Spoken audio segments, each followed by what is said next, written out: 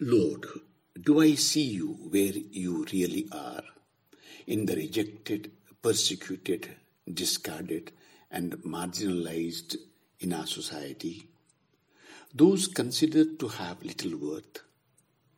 Do I welcome your values, or do I harbor violence, a lust for power and dominance in my heart?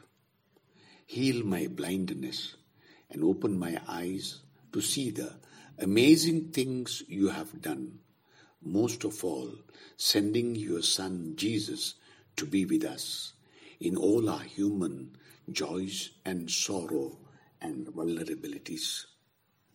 Thank you, Lord, for this priceless gift, Jesus, the cornerstone of our life.